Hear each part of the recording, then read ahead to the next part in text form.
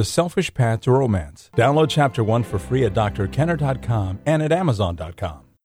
Beverly, how did you know? Because I hired a detective.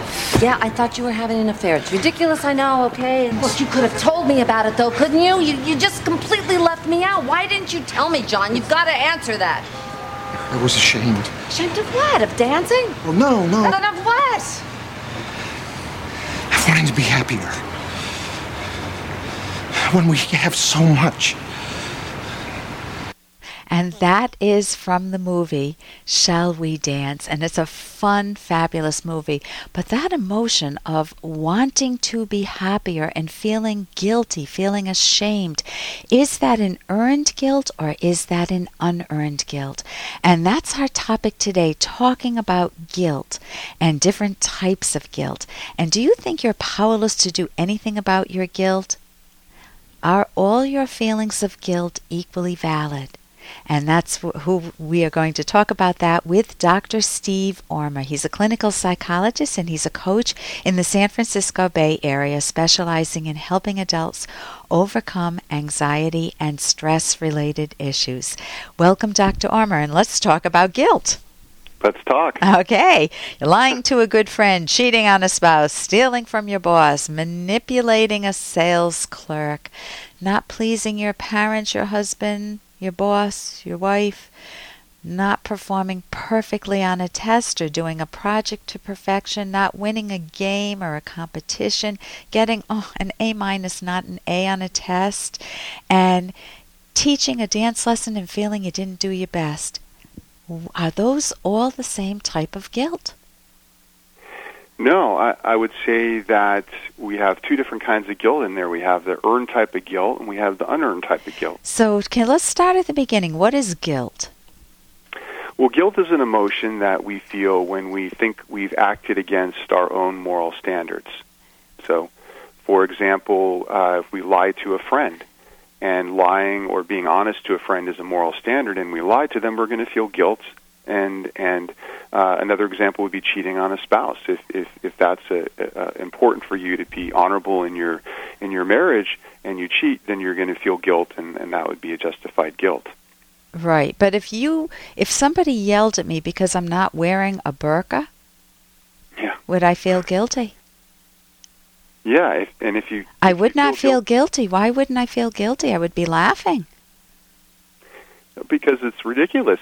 It's the fact that you're not wearing a burqa is not violating any moral standard. It's an optional choice about what you happen to wear, and that's not something that anybody should feel guilty about. But someone from another country, someone from the Mideast, if they're not wearing one, if they're wearing hot pants, a sexy outfit, and they see their parents, and they may feel some guilt.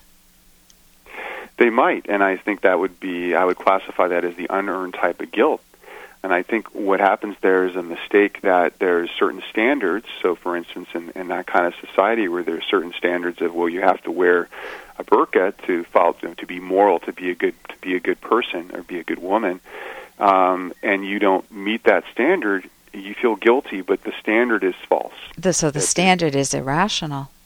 Exactly. Right. And when we try to meet irrational standards, such as, I should be able to get an A all the time, even if I'm studying really hard, or I need to be perfect all the time, and we don't meet that standard, we're going to feel guilty quite a bit because it's an irrational standard that you can't really meet. Okay, so there is a positive value to guilt, and you've even called it in one sense. I mean, obviously it's a painful emotion, but you've called it a positive emotion. And in what sense is it a positive emotion? Yeah, I think it's positive in the sense that it gives us information. It's like an alarm. When we feel guilty, what it tells us is that we have taken an action, or we believe we've taken an action that goes against our value system. And then it gives us a chance to do something about it, assuming it's the earned type of guilt.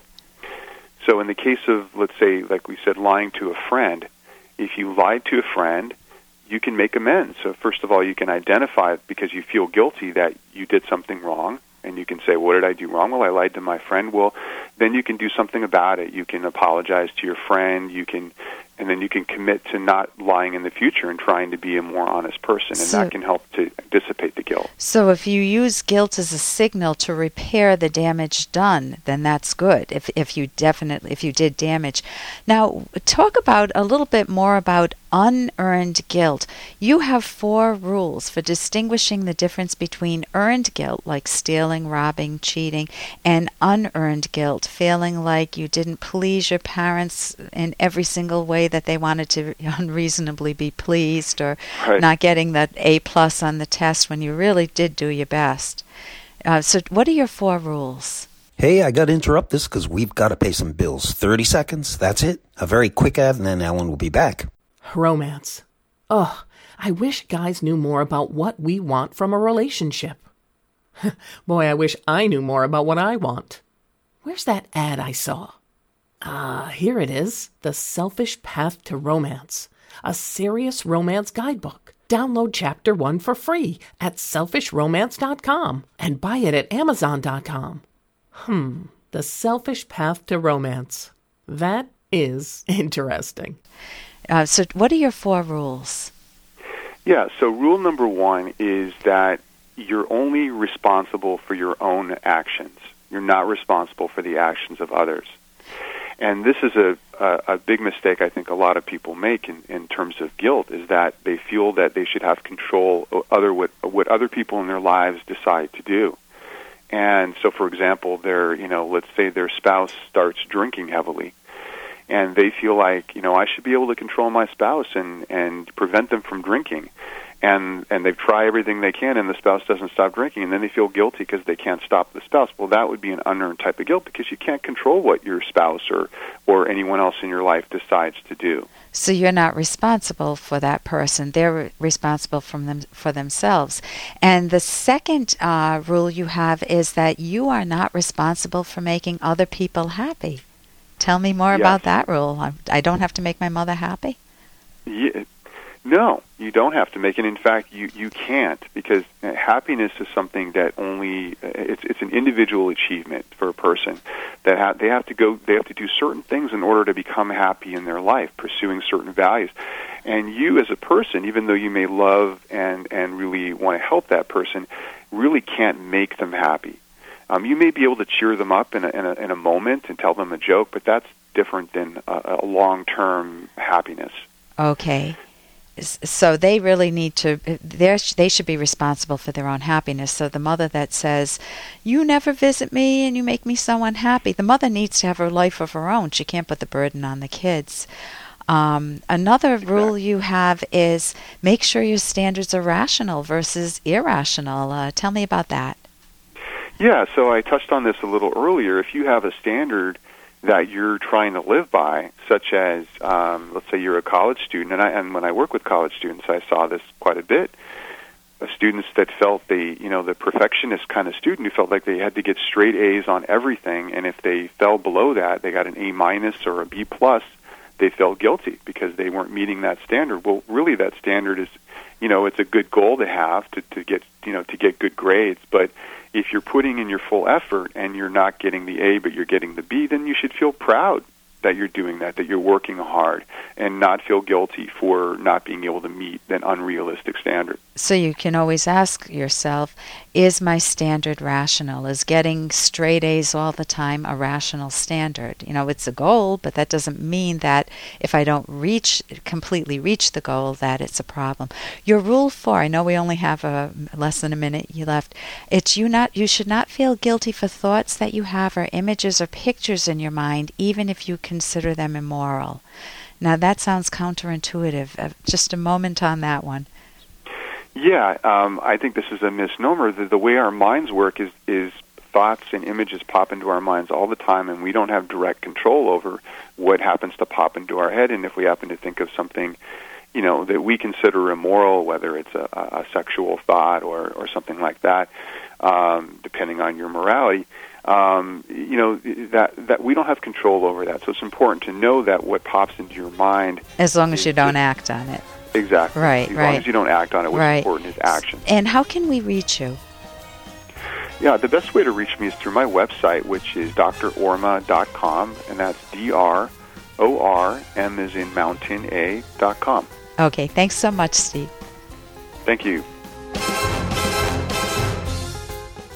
For more Dr. Kenner podcast, go to drkenner.com and please listen to this ad. Here's an excerpt from The Selfish Path to Romance, the Serious Romance Guidebook by clinical psychologist Dr. Ellen Kenner and co-author Dr. Edwin Locke.